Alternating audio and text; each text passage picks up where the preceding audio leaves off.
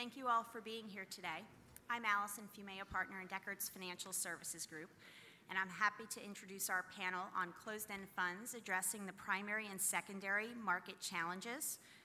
Very quickly, we have Bob Bush from Calamos. We have Michael Ossie from Morgan Stanley, Steve Baffico from Forwood Capital Partners, Gaston Jordan from Nuveen, and Jerry Rayo from Wells Fargo.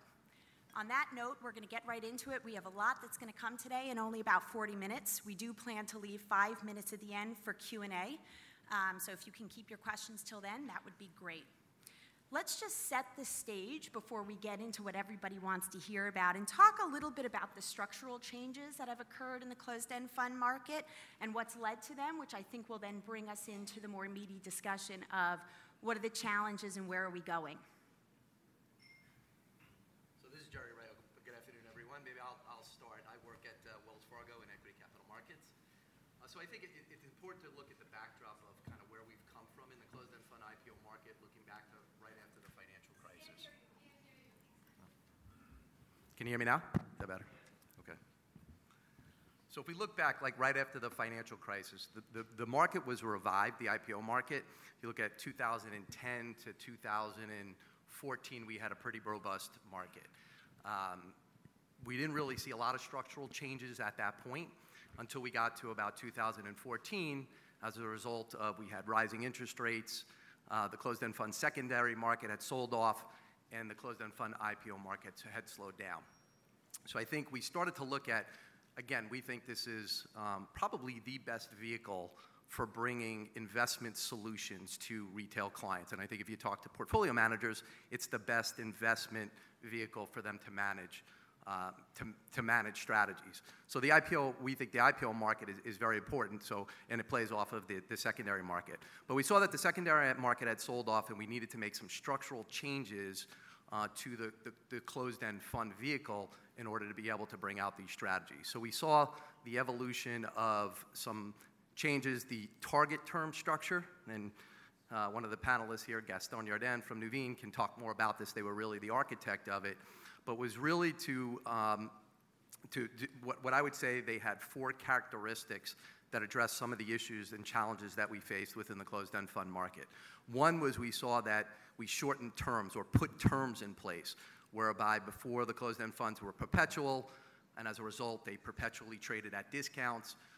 We put in place some type of a term where at the end of the term, the fund would either open-end or would terminate.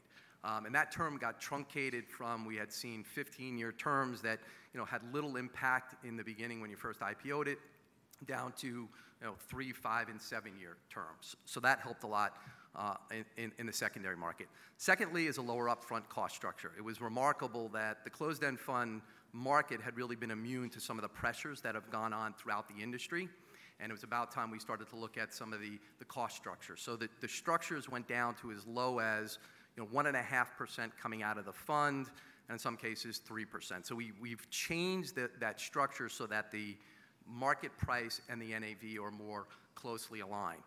Thirdly was that the funds had a dual investment objective of current income, but also to return back the IPO NAV. And that was very different because it kind of held the portfolio manager's feet to the fire to deliver a particular yield, but also being cognizant that they have to try to return back the IPO NAV. So they couldn't take undue duration risk, the risk of potentially not being able to meet that second objective. And then the last one wasn't as consistent, but putting a collar around the maturity of the underlying securities such that they couldn't be greater than 6 months past the term of the fund. So essentially limiting the overall duration of the fund. And that helped in the market. I think where we've come now, and those were mostly fixed income focused funds focused on the high yield market. What we're seeing now, and I guess we're kind of looking for that next evolution in the market here, and a lot of people have been asking, what's going to open the market, and I wish we had that answer today to say we have the answer. We think we have some changes that are being made in the evolution to lead to what will be a more robust IPO market. But I think what you're going to see in the IPO market is an evolution to still having terms, still having a lower cost structure, but having some more innovative alternative strategies. Again, that can deliver a certain solution to clients. So that's what I think we're going, and I think we have some good ideas that are out there, and we'll be bringing to market in the not too distant future, and we're hopeful that that will hopefully open the IPO market. Thank you. Gaston, do you want to say a little bit more about the term structure and why we, as Jerry said, will continue to see that for at least the near term? Sure. I think in general, Jerry, you hit on all the great points about what makes the target term so successful. Yes, Nuveen architected these funds, but ultimately it was partnership with you and with Michael to get these funds off the ground, because we all saw industry-wise that the closed ends were trading at discounts, and ultimately it was a bad investor experience once the penalty bid got lifted from the funds. So I think what's nice about these target terms, as well as all the features that are baked into them, they do function like a bond of bonds. They have that declining maturity profile. So if it's a 5-year target term, for instance, and it starts with, say, 4-year duration, that duration will grind to zero, essentially, as you get closer and closer to the termination date. And thus far, knock on wood, all the target term funds have been trading not only at premiums for the majority of their life, but at prices north of their IPO price. So oftentimes, when you had, for instance, a $20 IPO, and when you took off the 4.5% load, that first month or two after the IPO process, you would have an $18 and something share price. So one thing that's really nice about the target terms is they do trade well in the secondary. They are delivering good, healthy monthly cash flow, and thus far they look well poised to deliver that par back, or that what we call the original NAV. Yeah, and the only thing I add, I think Jerry and Gaston covered it well. I believe Nuveen's first deal back in November of 15 is just about to mature this year, and the experience, I think Gaston was being modest, has been good. It's trading at a very modest discount to NAV at this point in time. I think the only one thing I'd add is just to put the issuance in context. For the years of 16 and 17, there were roughly $1.5 billion of closed-end fund issuance. That pales in comparison to what was done, as Jerry alluded to, back in 2012, 2013, when it was really a $10-ish billion market. But it was still functioning and alive. We haven't really seen anything in the last 6 months.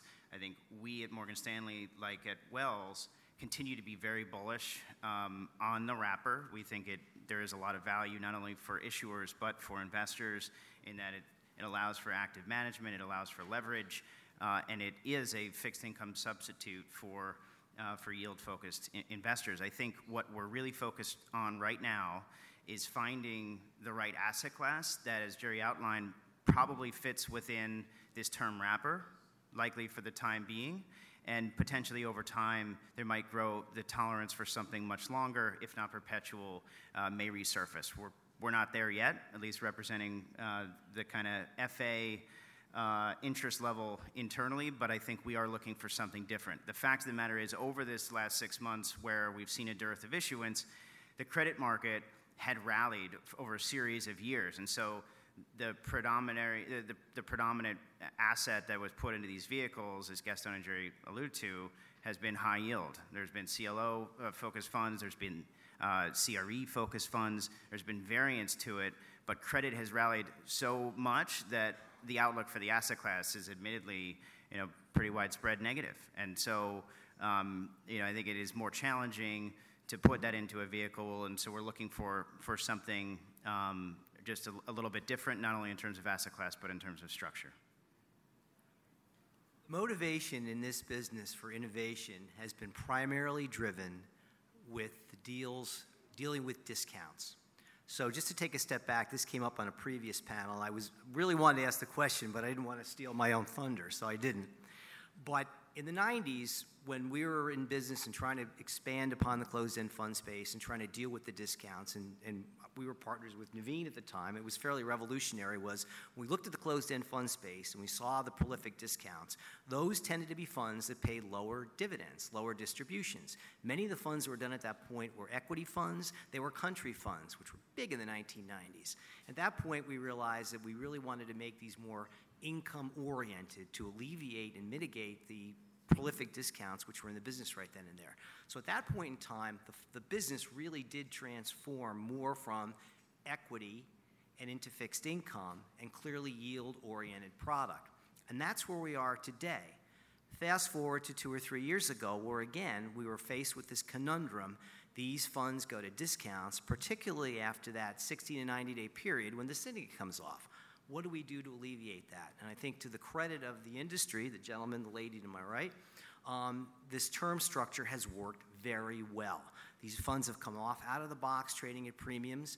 The costs have been lower. You're getting a different broker selling it because they're paid a little bit less. And we're moving more from, as you well know in our industry, more from a platform that's more, how should I put it, fee-based as opposed to transactional-based. This is sold by a transactional broker. But all these things, but in spite of that, the funds have done well. But I think if you look forward and you think about now, what do we do? What's the next step here? And this topic also came up in this earlier panel, was how do you make this more of a total return product as opposed to one that's just fixed income oriented? And I think if you look at this term structure, where given this finite period of time between when the offering comes out and when the customer will get NAV, what the market has done is they've kept that discount pretty tight, and in many cases had them trade at premiums because they know that the price is going to be predicated more on what the NAV ultimately is than what the distribution is, what the research community thinks about that particular asset class, and so on and so forth. So as we think about terms of how we take this the next step, and we look at what the equity market's done, perhaps thinking in terms of putting these products in equity-oriented strategies, which are going to have, in theory, at least in a bull market, more of a run on the NAV. If the stock price follows suit, then you really have made a big change here because it's not focused on completely what the income generation of this is, but really how well the NAV does. Because if the customer is going to get that in a 3, 5, 10, 12-year period, that's going to mitigate the discount issue and really make a big step in evolving this into more of a total return product where it's less incumbent upon distribution and more incumbent upon what the NAV performance is. Thanks, Bob. I might take the other side of that, Allison. I mean, I think that it's a much deeper fundamental flaw than we're probably addressing. And my view would be that the origination and delivery mechanism for these types of products is fundamentally broken. It's fundamentally broken. And what we're trying to do in some ways is keep the market open by pushing square pegs into round holes. Jerry alluded to this earlier. I think that there are really 3 key facts that you have to look at very critically. The regulatory impact, the risk appetite or willingness to originate and deliver truly structurally and or commercially innovative products, particularly in this type of wrapper. And I think that the impact of fee compression and delivery costs, so the cost of sale has made it infeasible in most cases to deliver the traditional asset classes and do it in any kind of meaningful scale. What do I mean by that? Let's take the regulatory element. Jerry, you alluded to this. I don't think that people understand the impact that the fiduciary rule, like most government regulation, which is probably pure in its intent, but wildly misguided in its application, has had on an industry like this. These are yield products that are purchased and utilized by decumulation investors. They're drawdown investors. My mom and dad are no different than a pension fund. They have a fixed liability that they're trying to meet. And the majority of those investors have their assets in qualified accounts. And so the fiduciary rule has essentially eliminated, largely, the ability to deliver these type of decumulation products to qualified investors. That's 70% or more of the traditional consumer in this market. So what we've done effectively is eliminated 3/4 of our buyer base overnight. I think the second piece of it is, having said that, the industry's responsibility, whether you're on the asset manager side or on the sell side or the buy side, is to then really figure out and think critically about how you deliver superior product to address a new or broader market. And I think that we've done a relatively poor job of that as an industry. I think, Jerry, we've kind of joked about this story, but when you do deliver a truly kind of innovative asset class, and I agree, the closed-end fund wrapper, or be it a REIT or closed-end fund, any type of yield equity wrapper where you have the ability to manage less liquid, highly specialized assets that deliver superior risk-adjusted returns, that is by far the best delivery mechanism to do that. But if the participants or the stakeholders are not willing or able to deliver to the market structurally innovative and commercially relevant or innovative product, it's very difficult to evolve the market. We developed a direct lending strategy a number of years ago. It was, admittedly kind of a first in breed. It hadn't been proven, and we sat down with my colleagues. They said, this is the most innovative thing we've ever seen. It happened to be a direct lending strategy in shipping that we had developed along with other partners. All of the brass said, this is great, we love it, we've never seen anything like this. We can't do this deal. We don't want to be first in anything. This is one of the biggest banks in the country. We don't want to be first in anything. So, and again, great partnership, but my point is, not that it wasn't a good partnership. It's simply you have to be willing to take some chances and deliver innovative products in wrappers that you think give it the best opportunity to succeed. That's a big risk, when you're sitting in Mike Ossie or Jerry Rayo's seat. And so, it's difficult to change organizational thinking. I think the final point I would make is simply that the nature of the product today and the way it's delivered puts an undue burden on the originator or on the manager. So the economics have become very, very difficult for a smaller to mid-sized manager to justify the cost of sale and actually make anything to deliver, a valuable return. So I think our market's broken, and I think that what you're going to see is going forward, the delivery of these investments will completely disintermediate the traditional capital markets. It's happening now. I think what you're going to see is these type of alternative yield products being delivered in a slightly different derivative form direct to high net worth investors. And there are both kind of legal and structural innovations that are making that possible today. They will require good underwriting, good governance, and active distribution, but it's going to bypass the capital markets entirely and go directly to the consumers where there's already an embedded demand pull.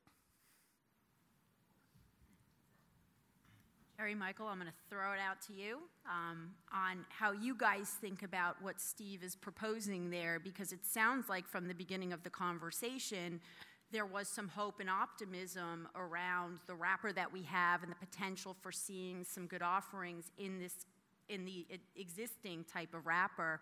I guess some of the challenges that Steve set forth allow us to think a little bit about. Have you guys thought about that in any way? Have any comments on that? Yeah, I'll comment. I agree with some of the points that Steve had made. One being the fact that I think the underlying asset classes that we look to put into the closed-end fund vehicle have to be warranted for the closed-end fund vehicle, right? And looking at niche asset classes that are illiquid, there's a big benefit of going through the closed-end fund vehicle. We can take advantage of markets that you just can't do in a daily liquid vehicle. And as a result, we can deliver to the client better risk-adjusted returns than potentially other vehicles that are out there today. So I think there's an opportunity. As an industry, we have to think a little bit out of the box as to innovative strategies that make sense and can be justified, because with the closed-end fund vehicle comes the risk of it can trade at a premium or discount. I look at that as that's a free option, especially now the fact that we have terms on these, right? If you believe in the underlying strategy and you have a 10-year term, and you hold it for that 10-year term, you will get that strategy's return in the NAV. The fact that it trades daily gives you the option to say, you know what, it's trading at a premium to NAV. I like it at that price. I'm willing to sell it at what I think is overvalued. Or if it's trading at a discount, you hold it and you get that NAV. And I think, again, I think we have to move the industry to more innovative strategies, but I think we can open the market And again, the IPO is a little bit of a tough thing, right? Because it's hard to find that secondary market buyer. But that's why it's so important that the strategies we bring be innovative, because then you'll find secondary market buyers. And that's what we saw in the target term structure.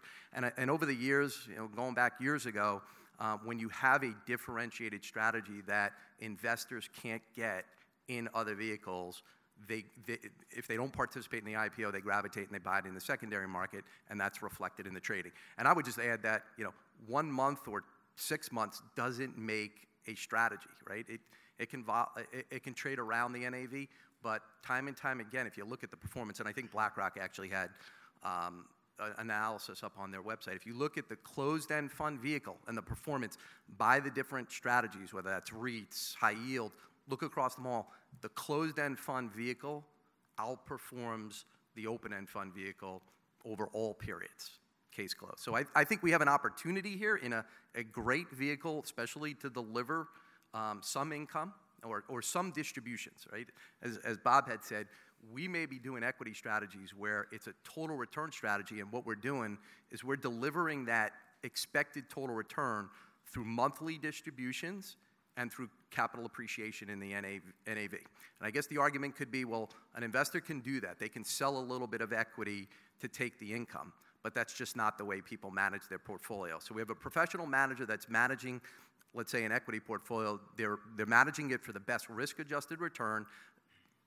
They're delivering some of that return to you through income, which is what people are looking for, not income, go back to monthly distributions, and the rest will accrue to NAV appreciation, which eventually should drive the market price.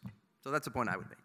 Yeah, no, I agree with all that. And Steve, I think you made some excellent points. I think our focus internally as it relates to finding what is next and finding a structure that will succeed is focused first and foremost on finding a differentiated asset class. Then the second order question is structurally, what should we do to optimize this vehicle? Whether it's something post-IPO, you look at the interval fund world with the tender mechanism, you look at the commercial mortgage REIT, you look at the BDC space, they have these post-IPO purchase programs, which is really a discount control mechanism.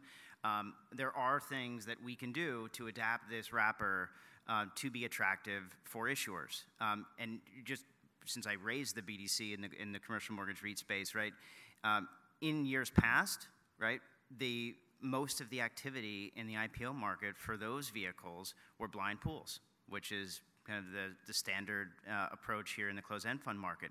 That market has adapted, and I'm not saying that to suggest that that is where the closed-end fund market is going, but the market essentially said, we don't like this anymore. We did 4 IPOs collectively across those two markets, as Art in the back knows, and they were all kind of $600 to $1 billion in pre-money equity value. So that was a concern of the market.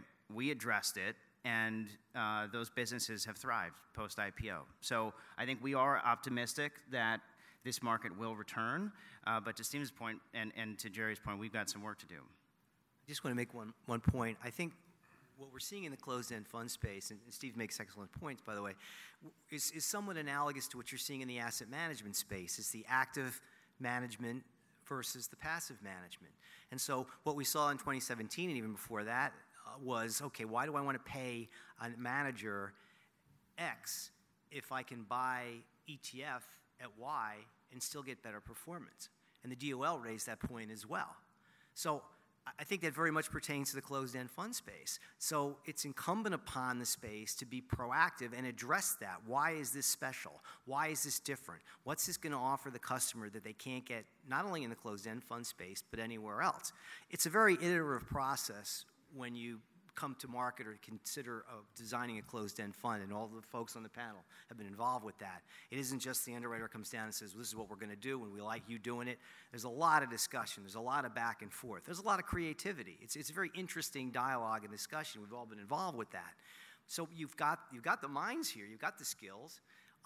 It's incumbent upon the industry to really focus on what can we deliver that you can't get anywhere else, but more importantly, why can we justify charging more than what a passive management structure would charge, and how can the broker, most importantly, rationalize this to their client? Well, you're paying this, but you're getting this, and this is special, and this is why this matters to you and why you should consider it. And I would just add one more point about, success should breed success. But if the industry was relatively broken and perhaps is still broken, I would argue the target terms are just one step forward that we've made as an industry to help fix these funds and make them more investor friendly. And at the end of the day, we're talking a big game about these target terms, and we're proud of these target terms, but yet not one of them has yet to mature or reach its termination date. So we haven't returned to the investor that original NAV just yet. And as Michael alluded to, the first target term that will return original NAV is coming due in November of this year. And again, we're well poised to return that original NAV, but I think the proof is in the pudding. And when investors actually experience the good monthly cash flow or monthly distributions that they've gotten throughout that 3-year period and get their original NAV back or above, they're going to be pleased, and they're going to say, okay, I'm going to give this industry, I'm going to give this closed-end fund wrapper another chance, because oftentimes you have a portfolio team that manages a closed-end fund as well as a mutual fund, for instance, and if you like the team and their strategy and their philosophy and process, why not look at the closed-end fund, given the benefits of leverage over time, et cetera? No, great points, and I think one of the things that has come through in this is the fact that we unfortunately do see closed-end funds frequently trading at discounts. But I think what's important to both the sponsors and the underwriters on this panel is, well, what do you do about it? What should be done in an ideal world to really support the aftermarket for these closed-end funds? What are those challenges, and what have you done that you think help that trading? Because nobody wants to end looking at these closed-end funds right after the IPO. The secondary is almost more important than what happens in the IPO. Want me to take that? Please, Bob. Yeah, sure. Thank you. Look, I think, it's interesting. Morningstar came out with a study, I'm going to say 5 or 6 years ago, and they said one of the most important aspects of the closed-end fund space in maintaining that price and mitigating that discount is education. Educating the broker as to what they sold, educating the customer as to what they own.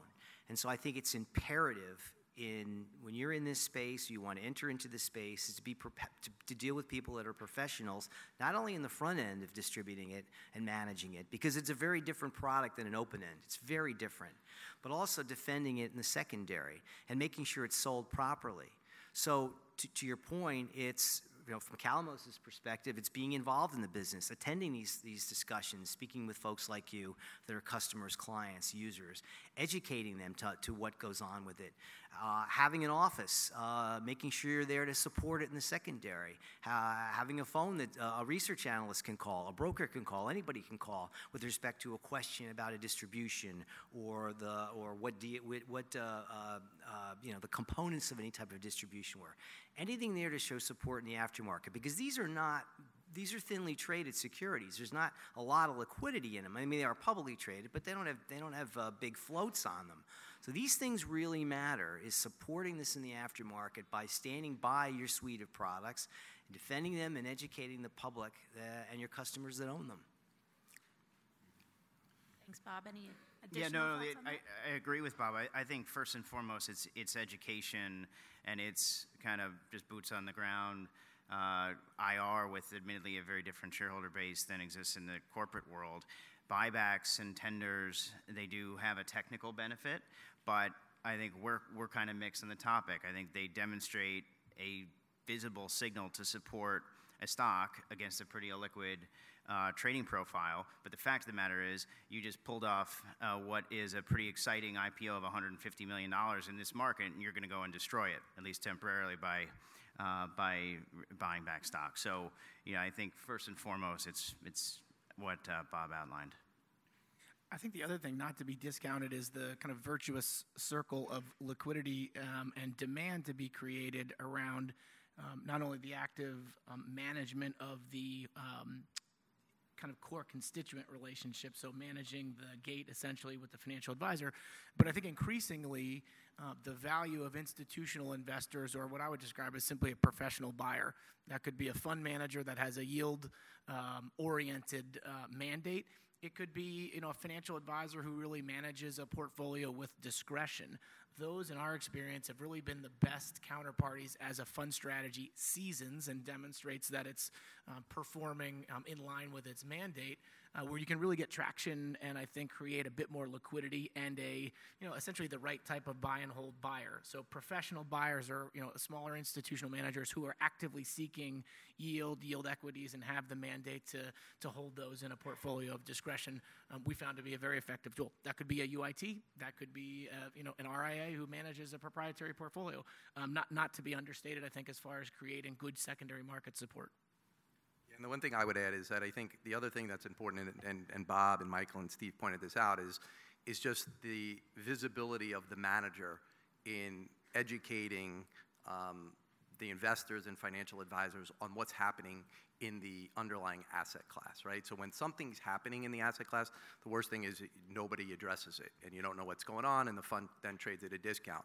So the managers that are proactive get on calls, educate you so you can understand, why is healthcare selling off? Why do we think it's a good opportunity to be getting in right now? I think that's really important in helping the secondary market. And, the good managers, and something from an underwriter's perspective, we insist that we see.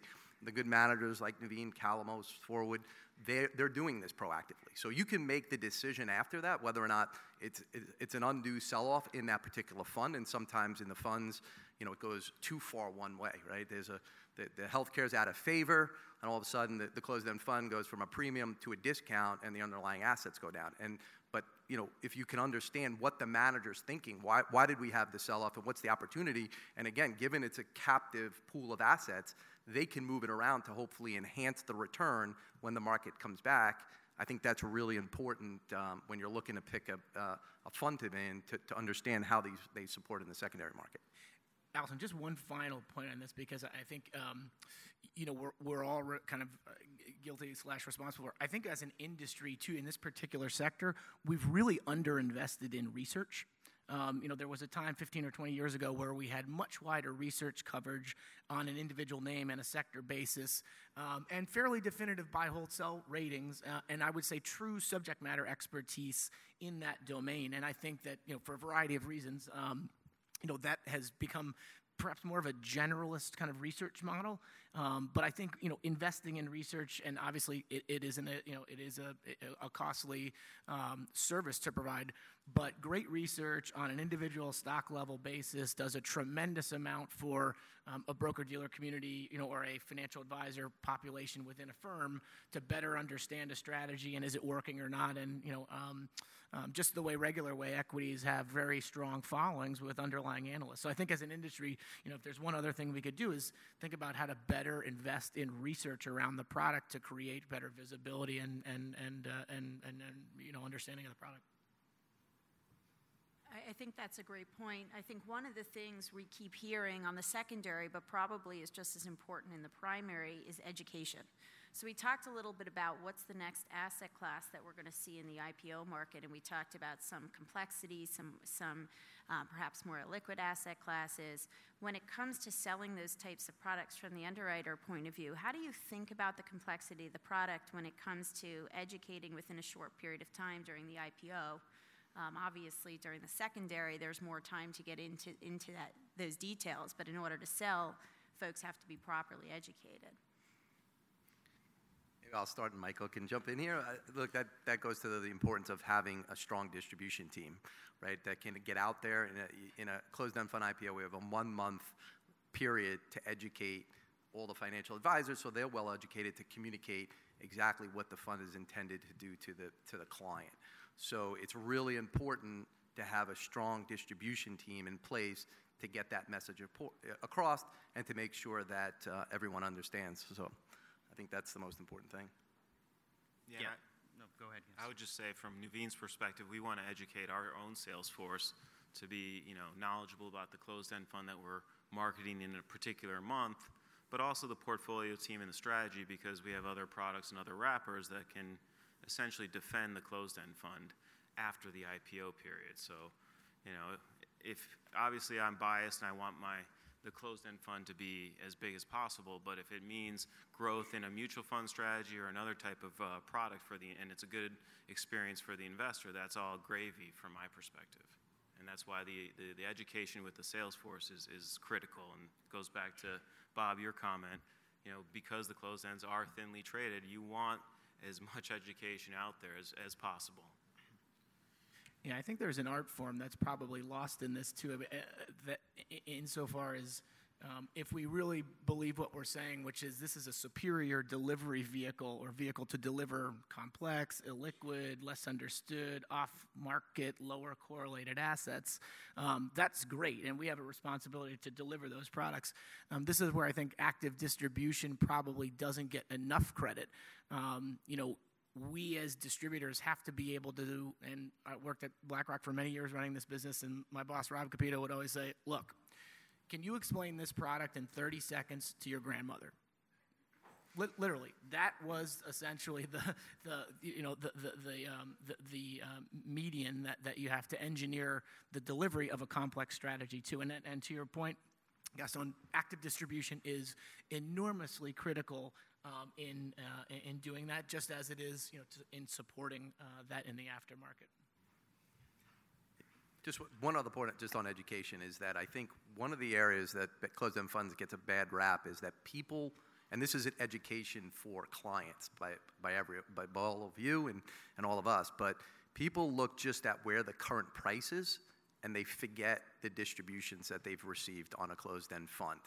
If you think about it, just thinking about the equity strategy that I highlighted before, right? We're delivering a total return to you through some in current income and some in price appreciation. So if you just look at the price appreciation in the underlying NAV or the market price, you're missing out on part of the distribution that you received that was part of your total return. And I know it's hard in some cases on various statements, it's hard to see what that total income or that distribution that you receive, but it's incumbent upon all of us to point the client back to that and say, look, it's not trading at $10 and that's all the return that you received. You received $3 worth of dividends over the course of the last year. So it's really important to look at both components of your return when you're looking at the return on a closed-end fund. That's a great point. And at this point, we have a few minutes left. We'll open it up to questions and answers from the audience.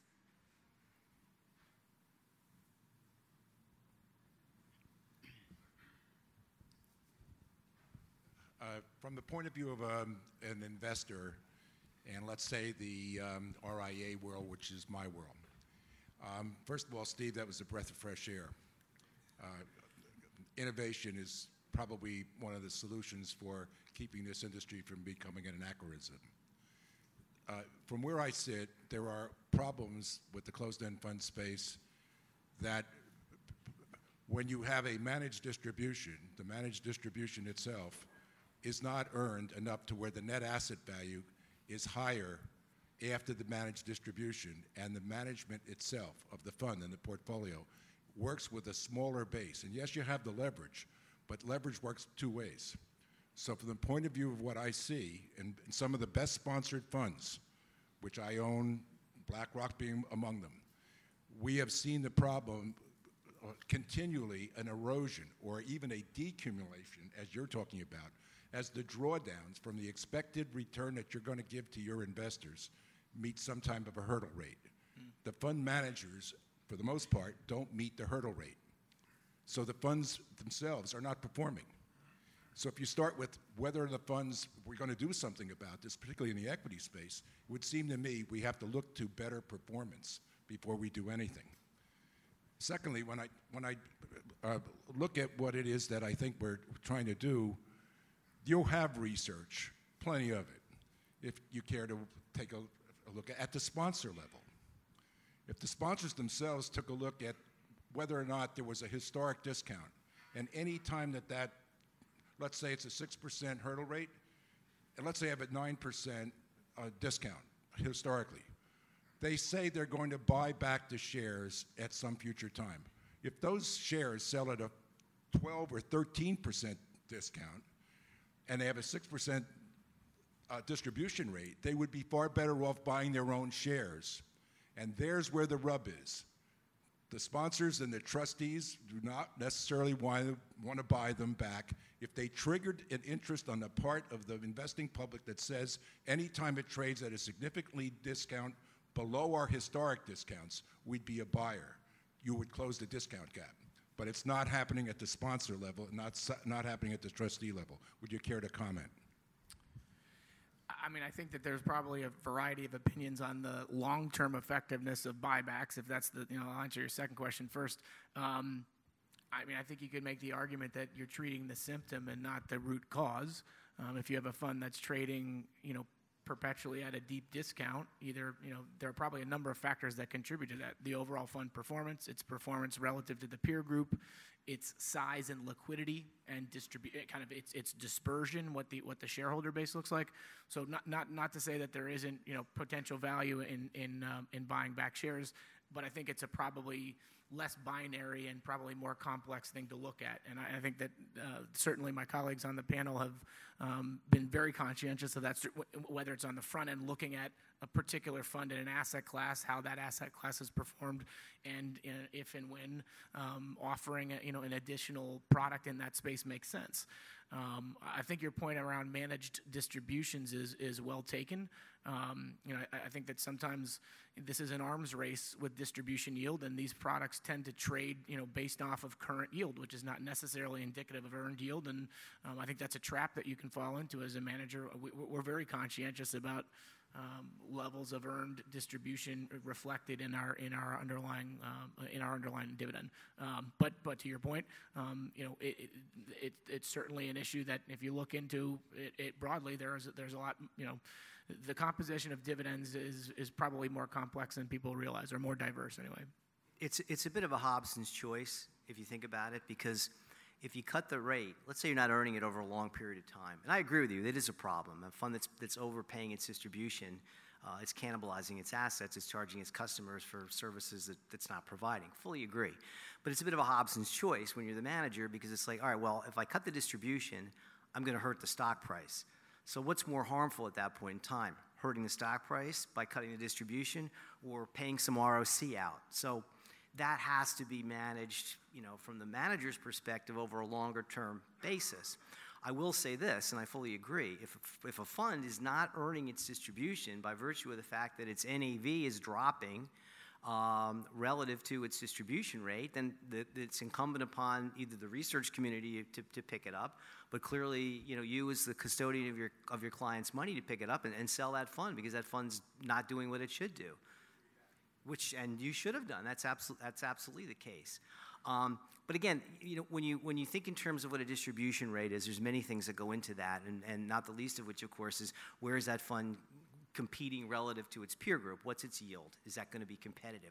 What do you think the long-term rate is? And the benefit of the managed distribution is, okay, you may not make it in April, but you will double more than make it in May, and so on and so forth. So what you try to do is, you don't get.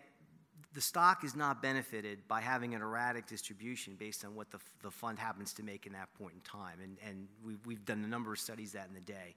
So the level distribution, the managed distribution, is really better for the shareholder. Again, it's incumbent upon the asset management firm to ensure that that level, given where they are today and where they think the market's going to be and their portfolio is going to be down the road, earns it. If not, they should cut it, because in the end, again, you can't charge your customers for services that you're not providing. The point I would make, Thanks, Bob. I think, unfortunately, if you don't mind, I think we've run out of time and we're already a little behind. So I want to thank all of our panelists and thank the audience for your time today.